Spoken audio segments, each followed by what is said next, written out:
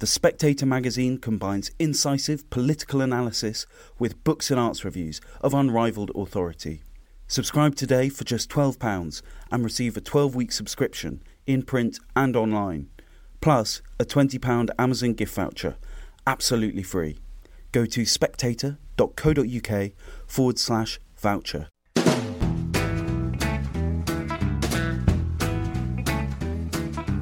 Hello and welcome to the Americano podcast, a series of discussions about American power, politics and society. On each episode I will talk to an American expert or an expert on America about something that's going on in America in 2023. I am very honoured today to be joined by Professor John Mearsheimer, who is a very distinguished international relations scholar at the University of Chicago, and we're going to be talking about America's role in Ukraine. John, could I start by asking about something that's in the news today a bit in Britain, which is Boris Johnson's glory tour of America, if you like, at the moment, where he has made quite a few statements on Ukraine. He seems to see his role now as a kind of global ambassador for the war effort in Ukraine, and he's been trying to buck up, to G up the Americans, the Republican Party in particular, to be more hawkish about sending weapons to Ukraine. And he's also said that he's downplayed fears about whether Vladimir Putin would use nuclear weapons. And he has encouraged and said that actually now the reasons not for Ukraine not to be admitted into NATO are now obviated. I'd like, first of all, to have your reaction to that. Well, I think what's going on here is that the balance of power on the battlefield has changed. And whereas in the summer and in the fall, it looked like the Ukrainians might win the war, it's now quite clear that the Russians are on the march. And when you look forward as to what the balance will look like 6 months from now, it looks like the Russians will be even in a better position. And I think that people like Boris Johnson, who are deeply invested in this war because they were present at the creation, have a vested interest in doing everything they can to rescue the situation. So he and a number of other people, individuals like Michael McFaul, for example, who's also deeply invested in this war, are ramping up their rhetoric about the need to give the Ukrainians more and more, and not to worry about escalation, and to think about bringing them into NATO immediately, and so forth and so on. So I think it's pretty straightforward what is motivating Johnson to ramp up the rhetoric at this point in time. Let's talk about those victories for the Ukraine towards the end of last year. I mean, clearly there was a lot of, they got a lot of publicity, there was a lot of excitement in the West about them. But what Russian voices were saying was that they were insignificant and actually sort of overhyped. Clearly both sides have an agenda there. What was your understanding of what's going on and looking now at what's happening, particularly in the south, and Russia's counteroffensives? Well, I would make 2 points about the successes that the Ukrainians had, first in the Kharkiv region and then in the Kherson region. What was going on here is that the Russians were overextended. The Russians went into Ukraine with a very small force. There's this widespread belief that they were bent on conquering all of Ukraine and making it part of Russia. That's a fairy tale. They went in with a small force. They were successful at conquering a lot of territory, but they didn't have enough forces to hold on to that territory. So they basically withdrew or left very weak forces in those two regions, and the Ukrainians capitalized on that. But the Ukrainians did not engage in really intense combat with the Russians to win back that territory. The Russians more or less just let them have it. The second thing is there was fighting in both cases, both in Kharkiv and in Kherson. And in that fighting, the Ukrainians suffered great casualties. So in winning those two pieces of territory back, the Ukrainians suffered substantial casualties. right? And now you have a situation where the Russians are in a position where they can defend the territory they control. And given their mobilization, and given the fact that they have a great advantage in artillery, which is really the weapon that matters the most here, they're now beginning to roll forward. They're beginning to march westward. And the Ukrainians are in deep trouble, in large part because they don't have enough artillery, but also because the manpower advantage ultimately favors the Russians over the Ukrainians, because the population size of those two countries greatly favors the Russians. So I don't want to say that those were meaningless victories on the part of the Ukrainians, but they were not all they were hyped up to be. And now the Ukrainians are in a quite bad situation.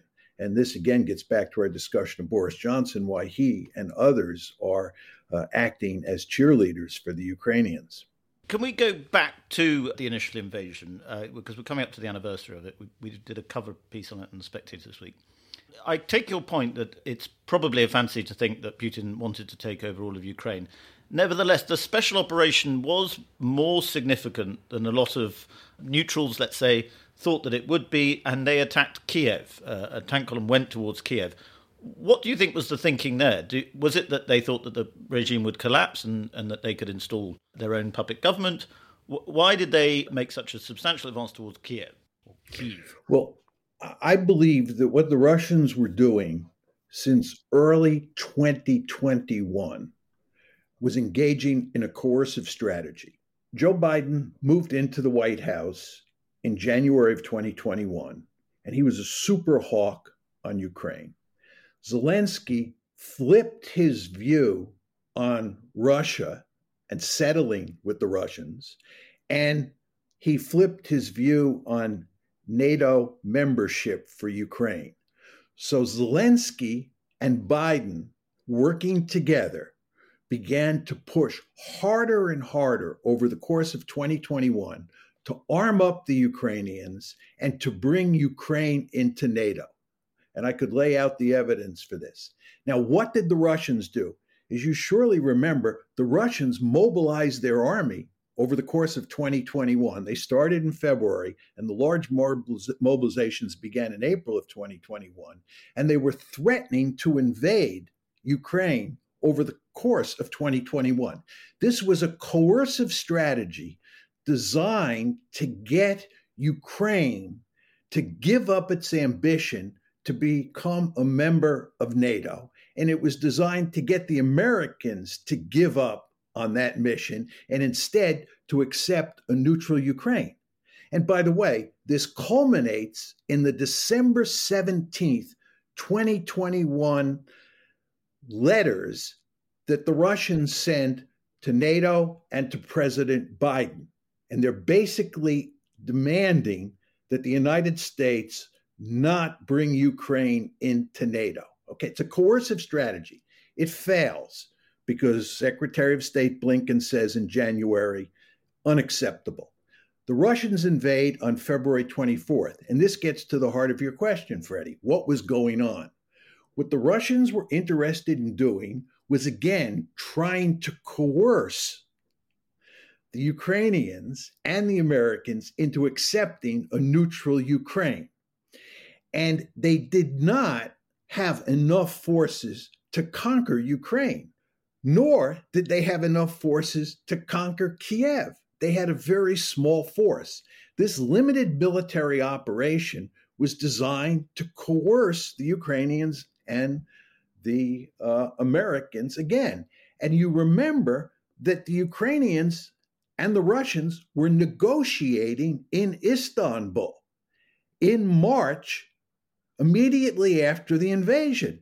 And it looked at that point in time like the coercion strategy that the Russians were employing was going to work, because the discussions in Istanbul, if you go back and look at what they were talking about, were all about Ukrainian neutrality. This has been the issue from the beginning. Those talks broke down and the war escalated. And today we have a war where nobody's really talking about a neutral Ukraine. Both sides are duking it out on the battlefield. But my answer to your specific question is, I don't think they were interested in going into Kiev, and I don't think they were interested in toppling the government. If that happened, they could live with it for sure. What they wanted was the government in Kiev and the Americans to agree to a neutral Ukraine. It was a coercion strategy, and it failed. Is that why you think that the long line of tanks stopped outside Kiev for as long as they did? They were just parked there as a threat. As a threat. It wasn't that there were problems with the supply line or anything like that. Yeah.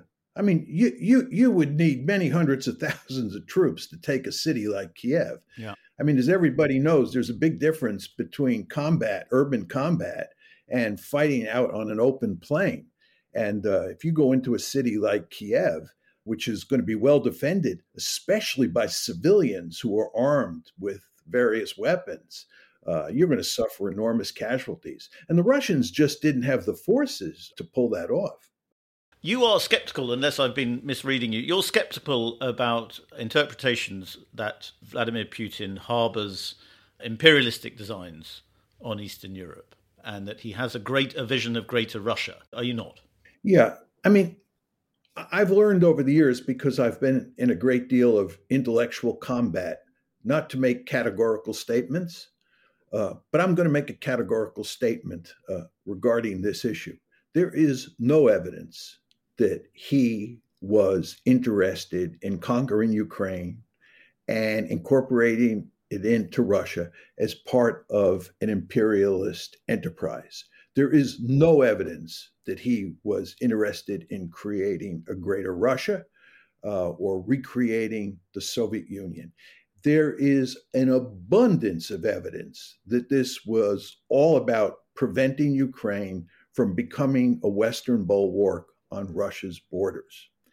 And if you ask proponents of the view that Putin was an imperialist and he was interested in conquering Ukraine, the only document that they point to as evidence is his famous July 12th, 2021 article that he wrote. And if you look at that article carefully, there is no evidence in it that he's talking about conquering Ukraine, none. And in fact, what you find is that he clearly recognizes Ukrainian nationalism. After all, the memo is written in the context of the civil war that's then taking place in the Donbass, where Ukrainians are killing Russian speakers and ethnic Russians, and Russian speakers and ethnic Russians are killing Ukrainians. It's all taking place in the Donbass. So he's fully aware of the power of Ukrainian nationalism. He fully recognizes that Ukraine is an independent state. This is in the article. And he says at the very end of the article that what Ukraine becomes is up to the Ukrainian people. He doesn't say he's interested in conquering Ukraine. And certainly, given the civil war that's taking place in the Donbass, he would have been nuts to think that he could have gone in there and conquered that country with ease. But people talk about that essay, and they talk about Putin's nationalist turn. And I mean, I've read that essay. There is some truth in the idea that he is talking about, to my mind, it felt like he's talking about Ukraine as some Brits might talk about Scotland. You know, it's sort of an affectionate, we are a brotherhood of peoples, but we belong together. But why is he saying that? He is saying that because he is trying to shut down the war in the Donbass. It's very important to understand that the biggest supporter of the Minsk I and Minsk II agreements was Vladimir Putin. He was working overtime to make Minsk work. Why was that the case? Because he wanted to shut down the civil war. He wanted to get out of eastern Ukraine and leave Ukraine to itself. He's got enough problems at home. So this article that he writes, where he talks about Ukrainians and Russians having this common heritage and really being one people, is all aimed at telling Ukrainians and Russians, but mainly Ukrainians, that they should settle the Donbass conflict and they should not be killing each other because they have this common heritage. But the idea that he says they have a common heritage because he's laying the groundwork for conquering Ukraine is, in my opinion, a bizarre argument. Yeah. But nevertheless, people continue to make it. And it's obvious why they continue to make this argument. They want to be able to blame Vladimir Putin for the conflict. And you do that by saying that he's an imperialist. It was an unprovoked war. You know the whole argument. Yes. I mean, he did provoke this escalation of the war. There's no denying that. There's no question that he invaded Ukraine on February 24th. And he is responsible for how the war is waged. There's no question about that.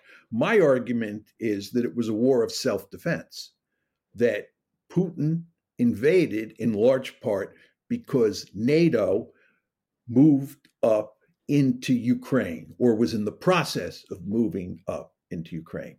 It's analogous to what happened in 1950 when we crossed the 38th parallel in Korea and we started moving towards the Yalu River. And as you know, the Yalu River is the border between China and North Korea. And when we cross the 38th parallel and enter North Korea and start heading towards the Yalu or heading towards the Chinese border, the Chinese told us in no uncertain terms, this is not going to happen. And if you continue to march up towards the Yalu River, we're going to come in with many troops. And what happened was we ignored them and we continued marching towards the Yalu River. The Chinese came in, and from 1950 until 1953, the United States fought a major war, not against North Korea, but against China. And the same logic underpinned that conflict that underpins the conflict that is taking place today in Ukraine. The fact is, the Russians made it unequivocally clear, and many people in the West realize this, that moving NATO into Ukraine was, to put it in Angela Merkel's terms, effectively declaring war on Russia. But what someone like Boris Johnson would say is that why would we play to Russia's paranoia? Why would the West direct its strategy towards Russia's paranoia? Because Russia's paranoia is about being invaded. And we don't seriously think that the West wants to invade Russia. Possibly there's a strategic aim to break it up. But are we not just accepting Putin's paranoia, or the Russian elite's paranoia about invasion, as geostrategic reality? 2 points. One is, I wouldn't call it paranoia. I think that the Russians, and it was not, very important to understand, it was not just Putin, it was the Russian foreign policy establishment, viewed NATO moving into Ukraine as an existential threat. It was an existential threat. That was their view. The question is, and this gets to the second point, the question is, how do you, if you're Boris Johnson, or you, Freddie, or me, how do we think about dealing with Russia, given that they view NATO expansion into Ukraine as a mortal threat and that it is highly likely to lead to a war, right? My view is that you respect the fact that they view this as an existential threat and you stay out of Ukraine. Just the way we stayed out of Hungary in 1956. Would you have been in favor of invading Eastern Europe in 1956 because the Soviets went into Hungary? No, you wouldn't have. Yeah. Would you have been interested in invading Czechoslovakia in 1968 when the Soviets went in there? No. And the reason is you would have respected Soviet military power. And furthermore, you would have understood the consequences of starting a major war in the heart of Europe in either 1956 or 1968, right? We live in a world where there are limits to what you can do. That's unfortunate. You know, we Americans wish we could do everything, but you can't do everything. There are limits. And here, you know, there are just real limits. And I believe we thought we could shove NATO expansion into Ukraine down the Russians' throat. We shoved the first tranche of NATO expansion in 1999. This is when we brought Poland, Hungary and the Czech Republic in, we shoved it down the Russians' throat. They were adamantly opposed to that first expansion, but they had no choice but to accept it. And then in 2004, we basically shoved the second tranche down their throat. This is when we brought in the Baltic states, Romania, Slovenia, so forth and so on.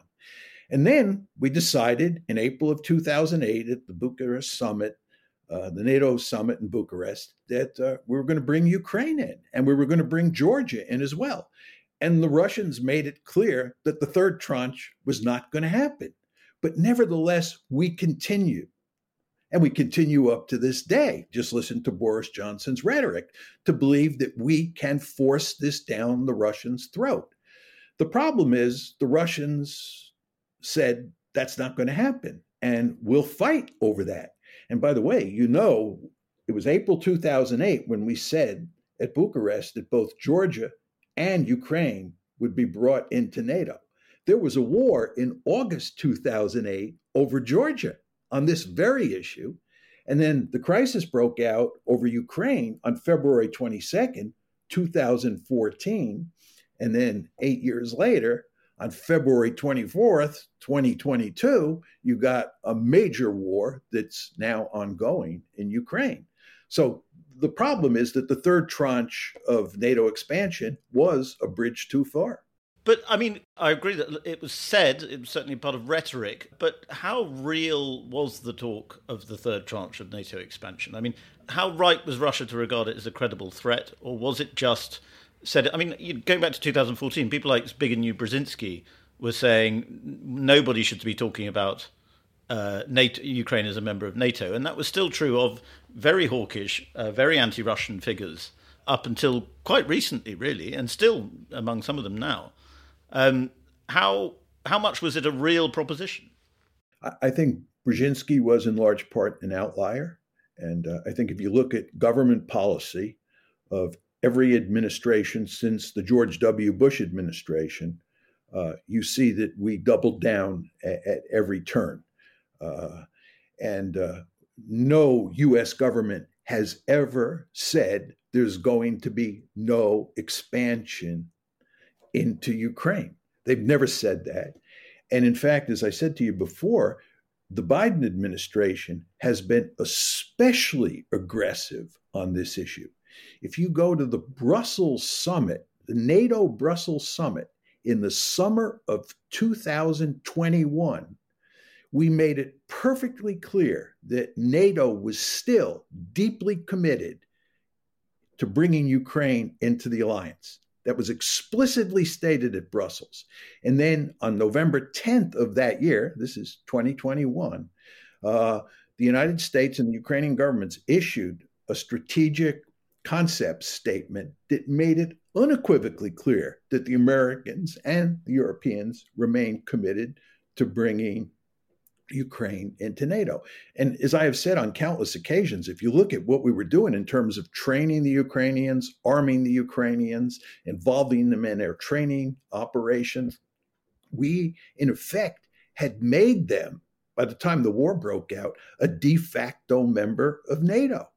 They were a de facto member of NATO.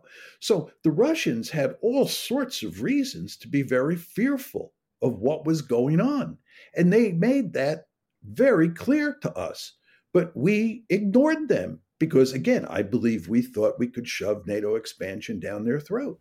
Well, explain for us a little bit the American mindset here, because I think it's a lot of Europeans don't quite have a grasp of it. I certainly don't.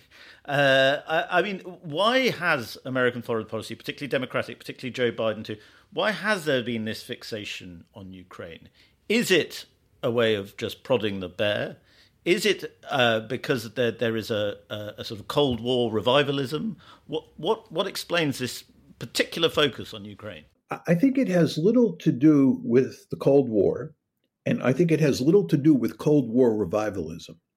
I think it goes back to what I call the unipolar moment, which is roughly the period from 1990, 1991, up until about 2017. And what happened during that period when the United States was the unipole is that we adopt a policy of liberal hegemony, which is where we were going to march all over the planet, and we were going to turn countries into liberal democracies, and we were going to integrate them into the international economy that we had developed over the course of the Cold War. We're going to integrate them into institutions like the IMF, the World Bank, then the WTO, and so forth and so on. And the Europeans, the West Europeans, especially the British, brought on to this. They drank the Kool-Aid. And we developed a policy towards China called engagement, which was designed to turn China into a liberal democracy. We had the Bush Doctrine, which was all about promoting liberal democracy in the Middle East. And in Europe, what we did was we decided, this is all part of liberal democracy. This is post-Cold War. This is the unipolar moment. We decided we were going to move NATO eastward. We had an open door policy. We decided we were going to move the EU eastward. And we decided we were going to promote color revolutions, like the Orange Revolution, which were designed to turn those countries in Eastern Europe that were not liberal democracies, into pro-Western liberal democracies. We were going to try and make Eastern Europe look like Western Europe. And I would say to you, Freddie, I think we were quite successful up to a certain point. It's, moving the EU and NATO eastward, promoting democracy, and so forth and so on. And once we got on that road, it was almost impossible to get off. And that's why every president since George W. Bush has stuck to his guns on the Ukraine issue. It was impossible, I believe, for any American president to get off that road. And Joe Biden, by the way, is the most hawkish of all those presidents on the Ukraine issue. It's very important to understand that during the Obama administration, President Obama assigned the Ukraine portfolio to Joe Biden. Yes. So when Joe Biden moved into the White House in January 2021, he was, number one, very familiar with Ukraine. And number two, he was very hawkish on Ukraine. And that's why he and his lieutenants would not cut the Russians any slack over the course of 2021 and early 2022. I don't want to drive you down conspiracy theory alley, but I mean, there's a lot of questions about Hunter Biden's business dealings in Ukraine, and also now with these documents turning up at Biden's house, and some of them relating to Ukraine. Do you think, I'm not saying that, let's not get into whether sort of Biden was involved in corruption directly or anything like that, but Biden does seem to be particularly sensitive to this subject. It's a sore spot in terms of, because if we look at Afghanistan, Biden was the one who said let's end this war, and he took a lot of flack for doing it, and to a certain extent he was a realist about Afghanistan. But on Ukraine, he has been not actually ultra hawkish, but there seems to be a sort of certain sensitivity there. Could you shed some light on it for us? I actually do not think there is any evidence of corruption on Biden's part regarding Ukraine. I mean, this issue comes up because his son has been involved in all sorts of shenanigans, and that cast doubt on President Biden himself. But I don't think that making money or corruption has anything to do with this. Biden is, with the exception of Afghanistan, as you pointed out, he is a remarkably hawkish individual. He's one of those people who believes in American power. He believes that American power has hardly any limits. The difference between someone like me as a realist and someone like Joe Biden, who's essentially a neoconservative, is that realists like me believe that power matters greatly, but it has real limits. There are limits to what you can do with military power. For example, when you start to think about doing social engineering at the end of a rifle barrel, I get very nervous because I don't think that's going to work. But I think for people like Joe Biden and his neoconservative buddies, they believe that American power can do wondrous things. We can run around the world and do this and do that. And I believe that when he moved into the White House, he thought that he could get really tough with the Russians over Ukraine and that we would get our way. And not only did you have American power at play, you had European power at play, right? In other words, it was the Americans and the Europeans together who were making it clear to the Russians that if they went to war or used force in Ukraine in any meaningful way, they'd be up against the West. And when I hear that, I get very nervous, not because I don't think the West has a lot of power, but I have a healthy sense of the limits of power, I believe. And I think that people like Joe Biden don't have that. They're just super hawkish. And I think that was what was motivating him. And I don't think it had anything to do with him being corrupt and making money or anything like that. I totally see and accept your argument on the unipolar moment. I do wonder sometimes if you're right to say, you often say that America is the train that drives this thing. And I can see that point. But I wonder, in regards to Ukraine, if you look at a country like Poland, say, and their reaction to the invasion of Ukraine, what do you think is going on there? Because that's not just to do with American influence, is it? It's more to do with the fact that Eastern European countries have their own identity. Perhaps it was fostered by America in this sort of unipolar moment. But they do now have their own identity, and they are willing to fight against Russian incursion on it. Then they're as sensitive to it as Russia is the other way.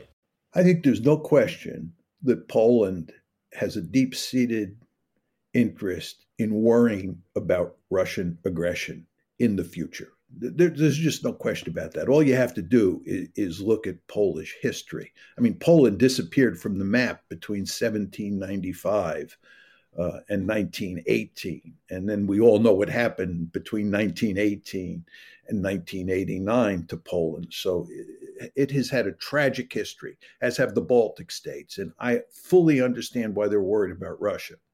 Question you have to ask yourself is, are they better off, given the situation now, than if the Russians had not been provoked and put in a situation where they felt they had to go into Ukraine to defend themselves?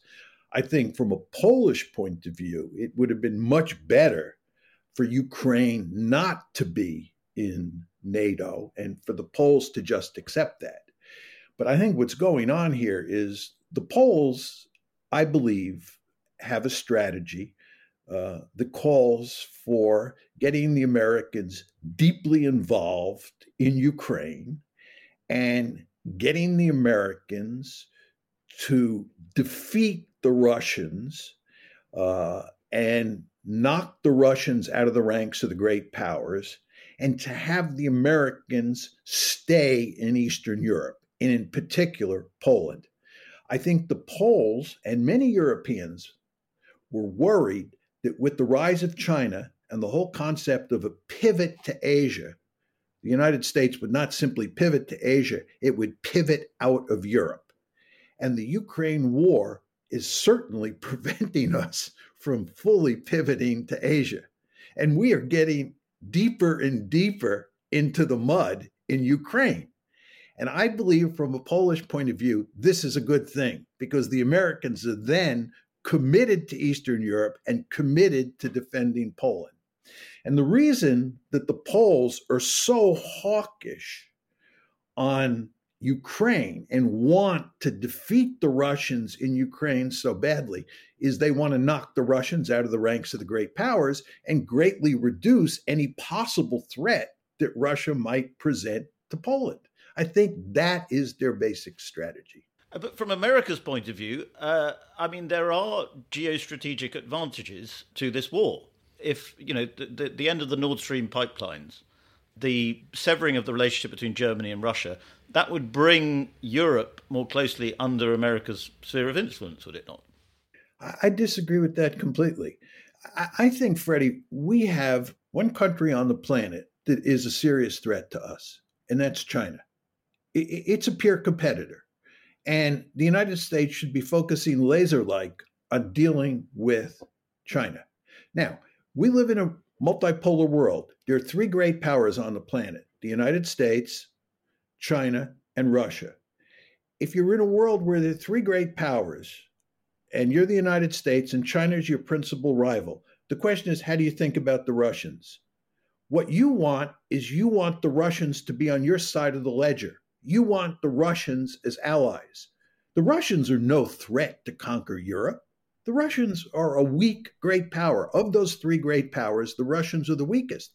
You want the Russians on your side, and you certainly do not want to be pinned down in a war in Eastern Europe, which is preventing you from pivoting fully to East Asia. We have created a situation that works to China's advantage. China, in my opinion, has a deep-seated interest in keeping this war going for as long as possible because it pins the Americans down, right? The Americans, as you know, have limited bandwidth. Any great power has limited bandwidth. So we don't have much time to spend thinking about what to do in East Asia with the China threat, with regard to the China threat, because we spend most of our time thinking about what to do in Eastern Europe or in Ukraine. This is manna from heaven for the Chinese. So this is a remarkably foolish policy from a geostrategic point of view for the United States. Well, I was going to ask about China next, because certainly Russia's understanding of it is that we have moved into this multipolar universe, as you suggest, and that they are on the side of not the Western majority, but what they care about most for the future, which is what they call the world majority, which is China, possibly Brazil, India, countries that are sort of officially neutral, but probably sort of on their side, Turkey perhaps. Is Russia right to think that it can come out well in terms of the world majority of this conflict? Well, I think it will do quite well, despite ostracism from the West or despite Western sanctions. It'll do quite well.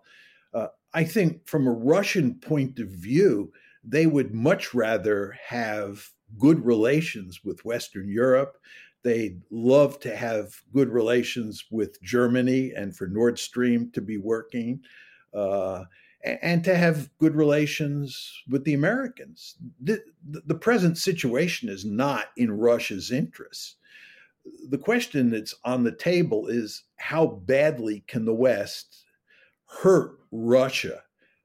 In other words, can Russia, beat the sanctions by forming a closer relationship with countries like China and India and South Africa and Brazil and Argentina and so forth and so on. And the truth is, up to this point, the Russians have done quite well. I think that most people in the West are shocked at how well the Russians have withstood the sanctions. And I think that, the pro-sanction people are reduced to making the argument that just give it time and eventually this will work and the Russians will be brought to their knees. Maybe that will happen, who knows? But there are lots of smart people who say that that's not going to happen, that Russia's not the sort of country that you can hurt like that. And that seems to be true from my point of view, but it may be wishful thinking on my part. One of the arguments you hear a lot as to why Russia will not use nuclear weapons is that China wouldn't let it. What do you make of that argument? I think it doesn't matter what the Chinese think. I think if the Russians feel their survival is threatened, they'll use nuclear weapons.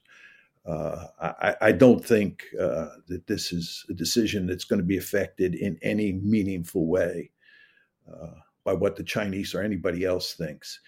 I think for any country to use nuclear weapons is a step that has huge consequences, and it's a step that I believe a state would only take if it felt like it was losing a war that was of an existential nature. And I think that given the fact that the Russians now appear to be on the march in Ukraine means that the possibility that they will use nuclear weapons has been greatly reduced. I don't see them using nuclear weapons to help them win in Ukraine. If, on the other hand, we had been or we are in the future successful at turning the tide, and the Ukrainians are on the march and they're heading towards the Russian border and pushing the Russians out of the Donbass and out of Crimea, I think in that circumstances, it is likely that the Russians would turn to using nuclear weapons. And I might add here, Freddie, that I think one reason that's true is because if they used nuclear weapons in Ukraine, they really don't have to worry very much about the Americans or the Europeans retaliating with nuclear weapons of their own. In other words, in a certain way, the Russians using nuclear weapons in Ukraine gives them a way of avoiding hitting NATO or American forces and prompting a nuclear retaliation from the United States or a European country like France or Britain. So you think they'd avoid mutually assured destruction? Right. You avoid mutual assured destruction. And by the way, the Americans and especially the French have made it clear that we will not retaliate with nuclear weapons against Russia if they use nuclear weapons in Ukraine. Yes, although I think Biden sort of fumbled it slightly, didn't he? And that's. He tends to do that. But Macron has made it very clear that we would not use nuclear weapons. And basic strategic logic tells you that we wouldn't use nuclear weapons because we don't want to get incinerated. I mean, what we want to avoid is a general thermonuclear war. I wanted to ask you about Biden, actually. And I mean, this is a slightly unpleasant idea, but I've thought in the past that there is this sort of, instead of the madman theory of diplomacy, with Biden, you have the possibly senile theory of diplomacy. Because sometimes adversaries don't quite know what he's thinking, the extent to which he's in control. Do you think that can be, in a very perverse way, advantageous on the geostrategic level? How would it be advantageous, though? Let's say he says, yes, we will retaliate with nuclear weapons. And then the White House immediately rolls back and says, no, he didn't mean that. It won't be. Nobody's quite sure what the strategy is there because there's an ambiguity. Yeah. By the way, you see this on Taiwan. Exactly. Right? I was thinking of that. Yeah. I think he said now 4 different times that we would defend Taiwan. And the White House has walked it back every time. And I always say to myself, is this because he's senile and has forgotten the talking points on Taiwan, or is this carefully calculated to send a signal to China? Yeah. And the truth is, it's impossible to tell. Look, I'm 75 years old, Freddie, and my memory is still very good, but it is not as good as it used to be. When you get to be 75 years old, you're just not as sharp as you used to be, right? And anybody who denies that is lying to you, as you'll find out when you're 75. Well, I think right? mine's already fading, so I'm in trouble. Yeah. So Joe Biden is 80 years old, right? He's got 5 years on me. And it's clear he is mentally not as sharp as he used to be. But what exactly that means is very difficult to tell from a distance. And he is surrounded by people who watch him like a hawk, right? And we know this, by the way, from Ronald Reagan, right? Ronald Reagan was in trouble in terms of his mental acuity in the last year or two of his presidency, right? It just was a function of age, right? And it's fully understandable. And we know what happened to Woodrow Wilson when he was president. And when that happens, there are, people around the president who watch him very carefully. And so I think, if Biden is having trouble, I think that the handlers around him will take care of that situation. The more interesting question is when a president tries to act like he is kind of a madman and he's a risk taker par excellence. And you remember a lot of people made this argument about Richard Nixon and how he helped end the Vietnam War. And about Donald Trump with Korea. Yeah, Trump too, right. I mean, Trump gave people the impression that he was a riverboat gambler, right? That he was a wild and crazy guy in some ways. And you better be careful with him, right? You don't want to provoke him, right? And that was the way a lot of people thought about Nixon. The $64,000 question is whether foreign leaders, especially adversaries who deal with a Nixon or a Trump, are affected by that kind of behavior. And I don't have a good answer to that question. And of course, I suppose it applies to the way the West thinks about Putin. We don't know. Yes. Yeah. Yes. Yeah. I mean, what's interesting about Putin is that he's often described as being irrational. And on other occasions, he's described as being sort of a hyper-rational, evil person. Yeah. And those are two views that you cannot hold at the same time. John, I want to end by asking you, you have, in your career, you've not been shy of controversy, I think it's fair to say. You had your book, The Israel Lobby, which caused a bit of controversy. But have you found that your analysis of the conflict in Ukraine, have you been shocked by the outrage that you've generated, by the attacks that you've generated? Has it shocked you? Yeah, shocked is probably too strong a word. I've been surprised that people say I got Ukraine wrong. It seems to me that I said that starting in 2014, that if we continued to push to bring Ukraine into NATO, that it would end up with the Russians, in effect, destroying Ukraine, turning it into a dysfunctional rump state. And that has happened. I think this is tragic.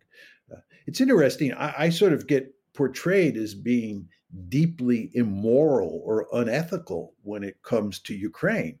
But as you probably know, in 1993, I wrote an article that said Ukraine should not give up its nuclear weapons because there was a possibility that at some point in the future, Russia would end up thinking about invading Ukraine. And if Ukraine had nuclear weapons, Ukraine would be better off from a deterrence point of view. And of course, I was probably the only person in the West who made that argument, and most people told me that I was crazy. And then in 2014, I started arguing that it was a mistake to bring Ukraine into NATO, and Ukraine would end up getting wrecked in the process. And all sorts of people attacked me then. And then when the war started, I got portrayed as Putin's apologist, and people said I was providing a moral justification for what Putin was doing, and so forth and so on. And all along, what I was trying to do was prevent Ukraine from being destroyed. I think what's happening in Ukraine is absolutely horrible. And I do believe that if people had listened to me after 2014 and we had given up on trying to bring Ukraine into NATO, that Ukraine would be intact today. And Crimea, indeed, would be part of Ukraine. Because, again, I don't think that Putin was bent on conquering Ukraine and, pursuing some imperial adventure that started in Kiev. I just don't see that.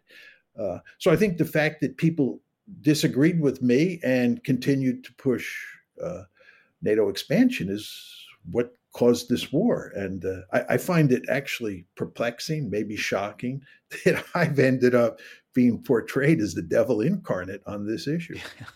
Owen Matthews, who writes for us a lot about Russia and Ukraine, has a cover piece this week. And Owen is a big critic of Putin, thinks that it's very against Russia's invasion. But he concludes by saying that he sees no scenario of how this ends at the moment. He sees no scenario in how the war ends without Ukrainians feeling greatly betrayed by the West. Would you share that opinion? Yes. I think the Ukrainians are going to figure out eventually that they were led down the primrose path by the Americans and their European allies. And what's going to reinforce this is when this war finally comes to an end, or at least the shooting comes to an end, they're going to find that the West is not going to rebuild what's left of Ukraine in any meaningful way. This is a tragedy of great proportions. And it makes me sick to my stomach to think that this could have been avoided. The fact that we continued to try to make Ukraine a Western bulwark on Russia's borders and produce this total disaster for Ukraine it's really distressing in the extreme. John Mearsheimer, thank you very much for coming on to Americano. It's been a great pleasure to listen to you, and I hope you'll come on again. I would like to, and thank you very much for having me on today. Thank you very much for listening to the Americano podcast. I would like to thank my brilliant producer, Natasha Feroz, and the rest of the Spectators broadcast team. If you like the podcast, please leave a review on whatever platform you are listening to us on. Thank you very much. God bless America.